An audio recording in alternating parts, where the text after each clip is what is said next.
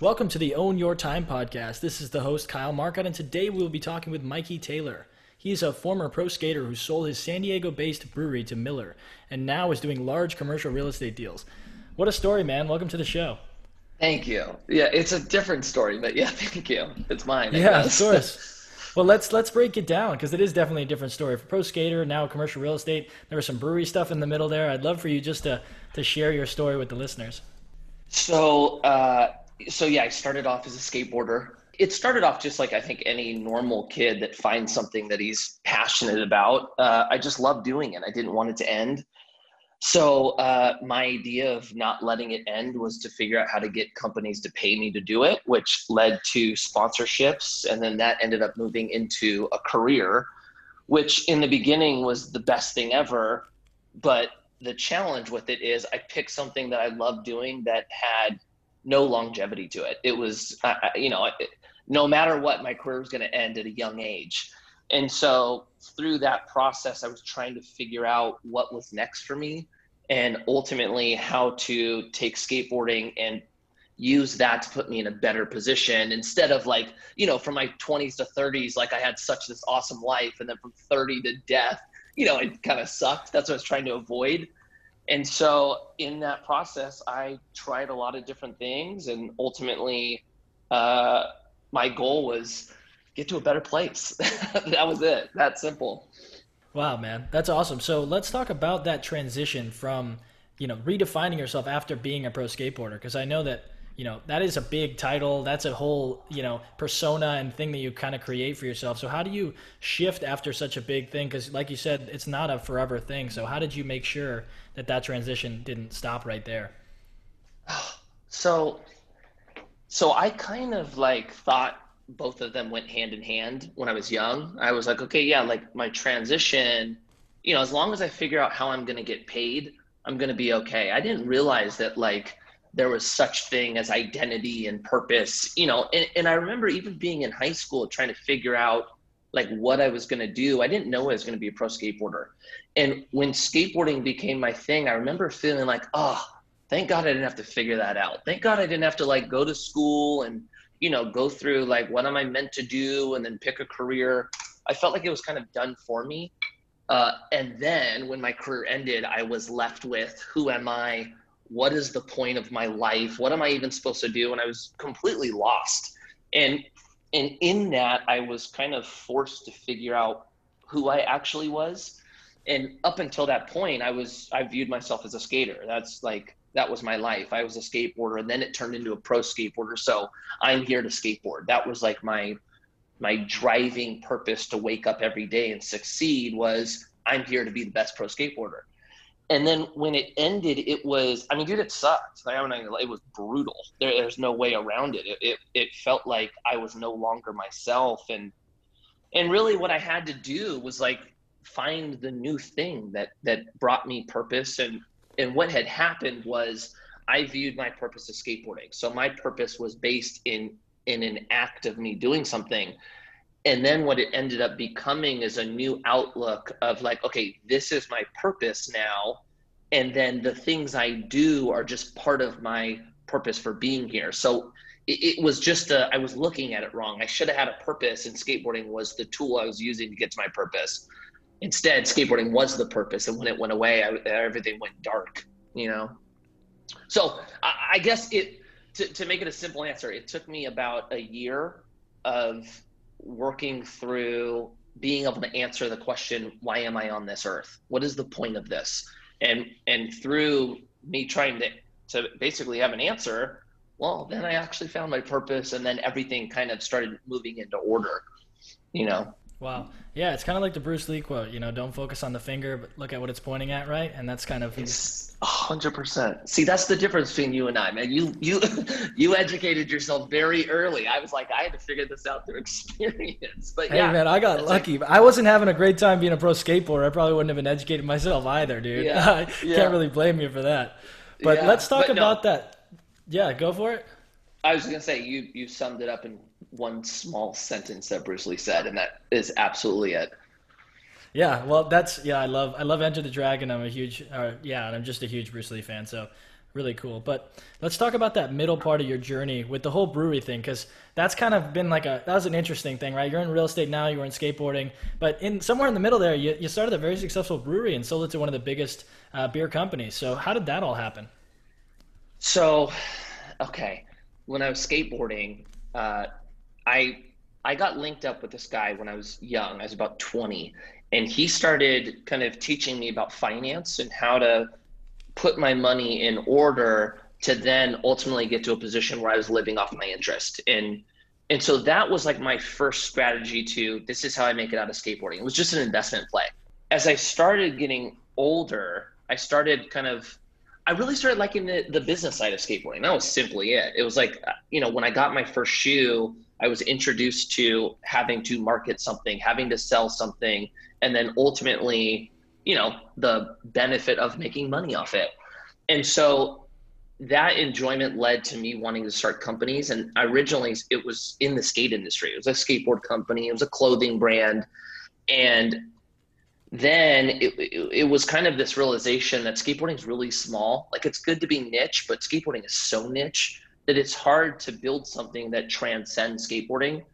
And so it was that thought process, and then me connecting with a couple friends trying to figure out what could we build where we're taking our lifestyle and the way we market inside of skateboarding, but introduce it to a larger demographic and actually build something big.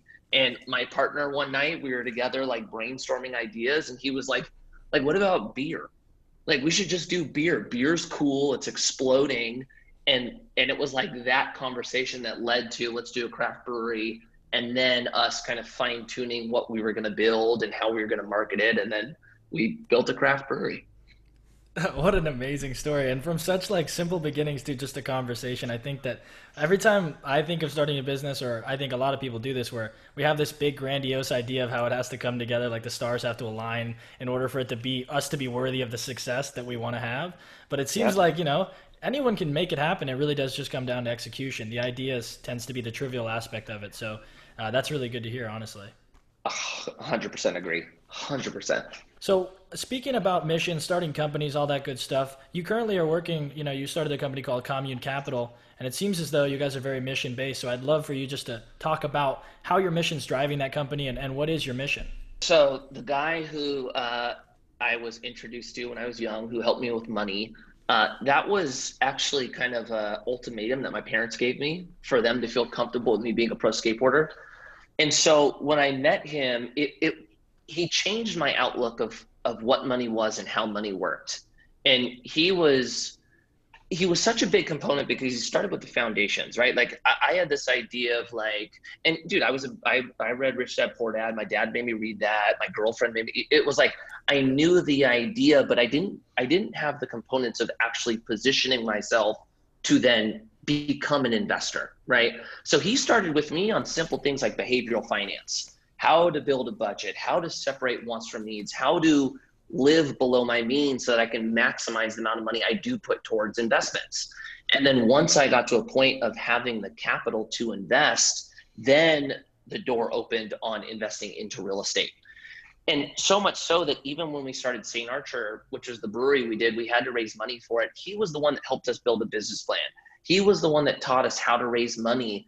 And so I had this guy ultimately work with me for, 15 plus years.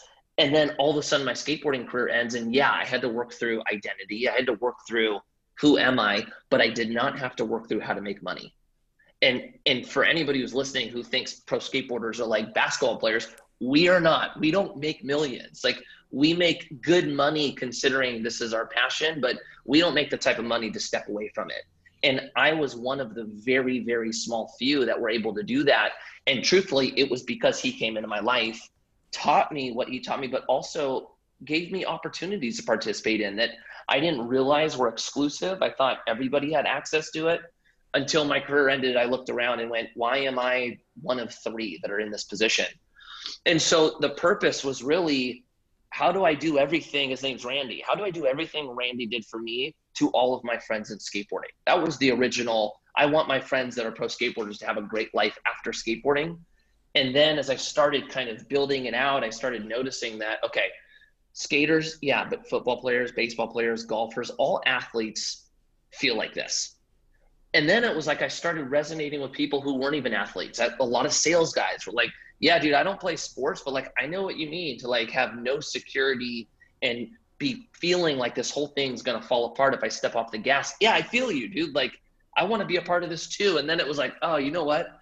There's a lot of people that want the option to stop working or have the freedom to choose what they do when they do it. And so the mission driven became, or the mission became, how do I get as many people together to learn about investing, to invest together with the goal of becoming financially free? And that's what we set out to do. And we're growing. It's been about 2 years.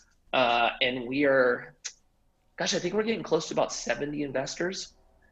So that's the goal, man. Financial freedom, man. I want as many people to achieve it as possible. Wow, dude, that's an awesome goal and a lot of fun too. So I mean, it's great to just come from a place of service like that. And I think that's probably why you guys have been so successful so quickly. So what is the logistics of having 70 investors? What kind of funds are you putting together for that? Is that, through Reg D or Reg A, or how are you guys setting that up? Okay, so I'm just going to say this before I answer that question. So my life was pro skateboarding, investing to become financially free, and then starting businesses. And there's something about this that I really enjoy, that it's business and it's investing. I'm not just investing for myself by myself and no one else. So we are actually operating a business and our business is investing. So it's pretty cool to blend both worlds per se. As far as how we structure it, we do funds. So I think what you do, you syndicate, correct? So for people that, maybe everybody knows this, for those who don't, when you syndicate, you're raising money per project. When you have a fund, the fund owns multiple projects and everyone invests in the fund, and there's a valuation based on total projects that then reflect the share price that you bought in at. So ours is a fund structure. It's a Reg D offering right now, which means accredited investors only. That is the thing that drives me crazy. I cannot stand it. And it's been 2 years now of me, I don't just say me, us, our team, working at creating a Reg A or Reg A plus offering where you no longer have to make a certain amount to invest with us. So that's what our new mission is spinning up a new fund that's a Reg A plus offering where I can get rid of the accredited requirements. So for the listeners, what is an accredited investor? What makes that? What are the requirements involved? So an accredited investor means you make a income of $200,000 a year if you're single. If you're married, you combined have to make $300,000 a year, or you have to have a net worth of $1 million, not including your primary residence. So you have to check one of three. I understand why they try to do it that way. Basically, the SEC's goal is that, you don't market to somebody who doesn't truly understand what they're getting themselves into, because real estate, yes, there's risk with investing too. It's a liquid. You can't just pull your money out at will. So they try to create these safeguards where you don't take advantage of people, which I am totally in agreement for that. The challenge is they base the amount of money you make on the smarts you have. And that's just not how it works. It's like, I know a lot of people that make 60 grand a year that are much smarter than some friends I have that make $1 million a year. Just because you know how to make money doesn't mean you know how money works, and doesn't mean you know how to evaluate risk. But that's the world we deal with, and that's what we're up against. So I'm really hoping in the next 6 months this thing's live and I get to open it up. Yeah, so I totally agree. The money doesn't necessarily correlate with intelligence for sure. But so with the Reg A, like you're saying, you're able to then lift the accredited status and accept people who aren't accredited, or how does that work? So yeah, so right now you have to be accredited to invest with us, and our minimum investment is pretty high. It's $100,000 minimum investment. So with the Reg A Plus offering, it doesn't matter how much money you make. The minimum gets dropped down. Typically, it's set around $5,000, which is the minimum.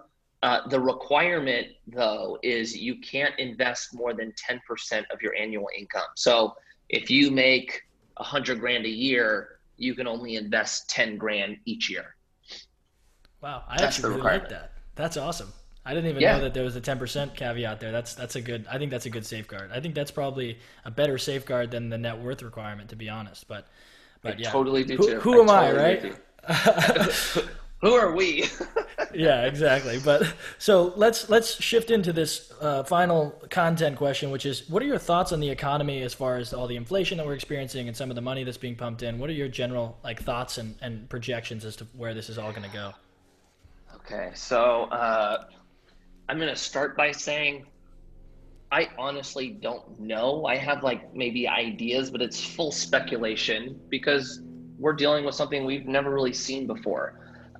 Something like, all the money that's getting pumped into the system, we still haven't seen inflation from it. So, you know, I, I, I feel like it has to happen down the road, uh, but we'll see. I think, there's a lot of experts that are telling you that we're going to hit a phase two. We're seeing government involvement like we've never seen before, which is scary. But you've also seen the experts be completely wrong over the last 2 months about just about everything. So I don't know. Kind of how I at least go about it is I prepare for the worst. We make sure we are in a position to have a lot of cash on hand in case uh, we do see a massive correction and people don't have to pay rent and we aren't able to remove. It's like that's a bad situation. So we're putting ourselves in a place where we can possibly get through it. Uh, on the opportunity side, I think there's going to be opportunity in front of us. I don't see how there isn't. I think office space gets disrupted pretty big. I think retail gets disrupted. Uh, Hospitals, or not hospitals, hotels saw like a big sting in the beginning, but I actually kind of see them weathering it better than office and retail. But there's opportunity there. I think they're going to see a big price correction. I think there's going to be repurpose opportunity. I think multifamily gets through it actually fine.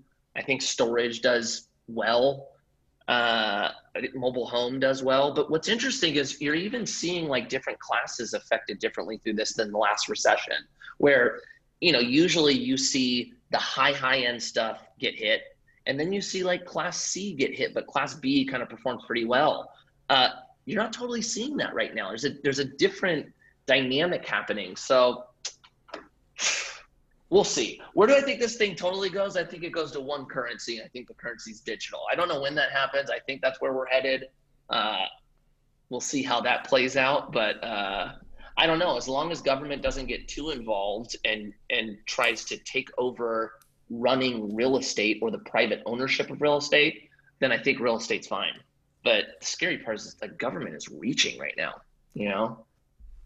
Yeah, that's actually a scary and decent point there, and I hope that you're right about the centralized currency. I think that could be really fun, especially like I was actually listening to the Twitter CEO, I believe his name's Jack Dorsey, talking about how there's some functional aspect for large businesses as far as trying to open up accounts in other countries when you're starting like another branch out there, or you're trying to, for him it's building influence in Africa. Well, it's really, really, really hard for them to open bank accounts there with that currency and all that stuff. So there's a potential for global business to need centralized currency, and those are the guys with money who make decisions actually happen. So potentially, if that starts to turn, then I could see it being a really cool thing. As far as like the Bitcoin investing, I don't know anything about it, but I would love to see the centralized currency for like the logistics of that. That'd be awesome. Totally. And I'm not I don't have a ton of knowledge on Bitcoin or cryptocurrencies. Uh, but what's interesting is seeing what's at play. And for anybody who believes in the Bible, by last chapter of the Bible is Revelation. They talk about all of this basically coming uh, to kind of the end. And in it, they talk about one world currency, all these things. So it's like, if you believe in the Bible, you're like, okay, I see how it's going, one world currency. Most likely it's going to be digital. It's pretty fascinating for sure. Okay, yeah, there's another reference that I like quite a bit actually too. That's awesome, man. I'm gonna start Yeah. using that if that's okay. Yeah. I'm totally Totally. stealing that.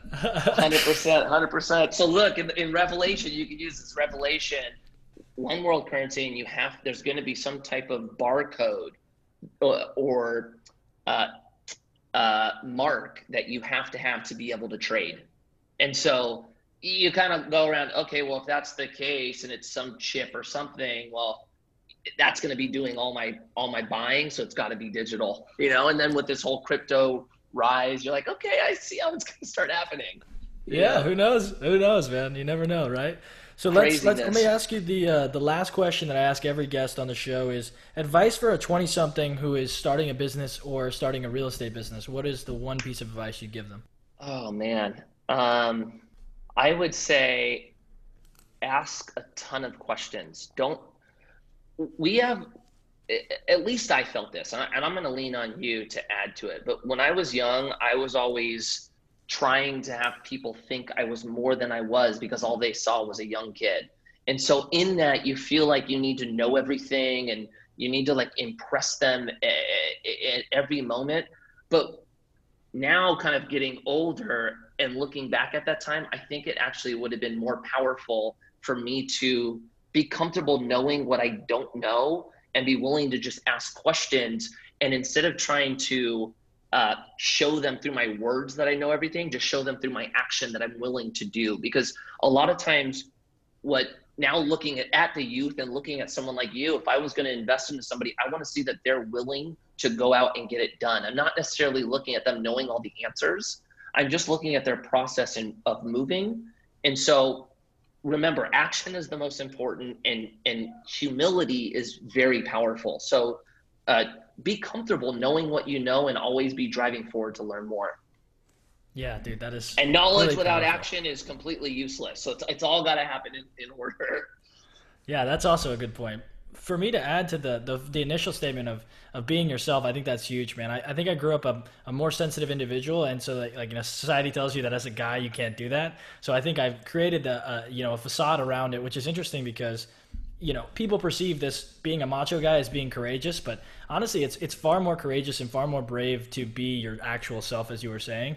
And I Yeah, think that is something that I wish that I knew, and I wish that it was okay for more people to be like that in real life, because you don't have to be, the guy, the big alpha guy flexing his chest everywhere, right? It doesn't really. In fact, that person's usually the most insecure and scared. So that was me, right? So I feel that's like I right. can say that, right? I'm not just bashing on like pseudo alpha dudes. I was trying to be that guy for 20 years, so I totally know what it's like. But yeah, 100%. And for me, I wasn't necessarily trying to be like the alpha man. I was trying to have everybody love me. That was like my way of like, oh, I'll be feel good about myself. I have a ton of friends, and so I was sacrificing who I actually was to try to be the person that I thought they wanted to see.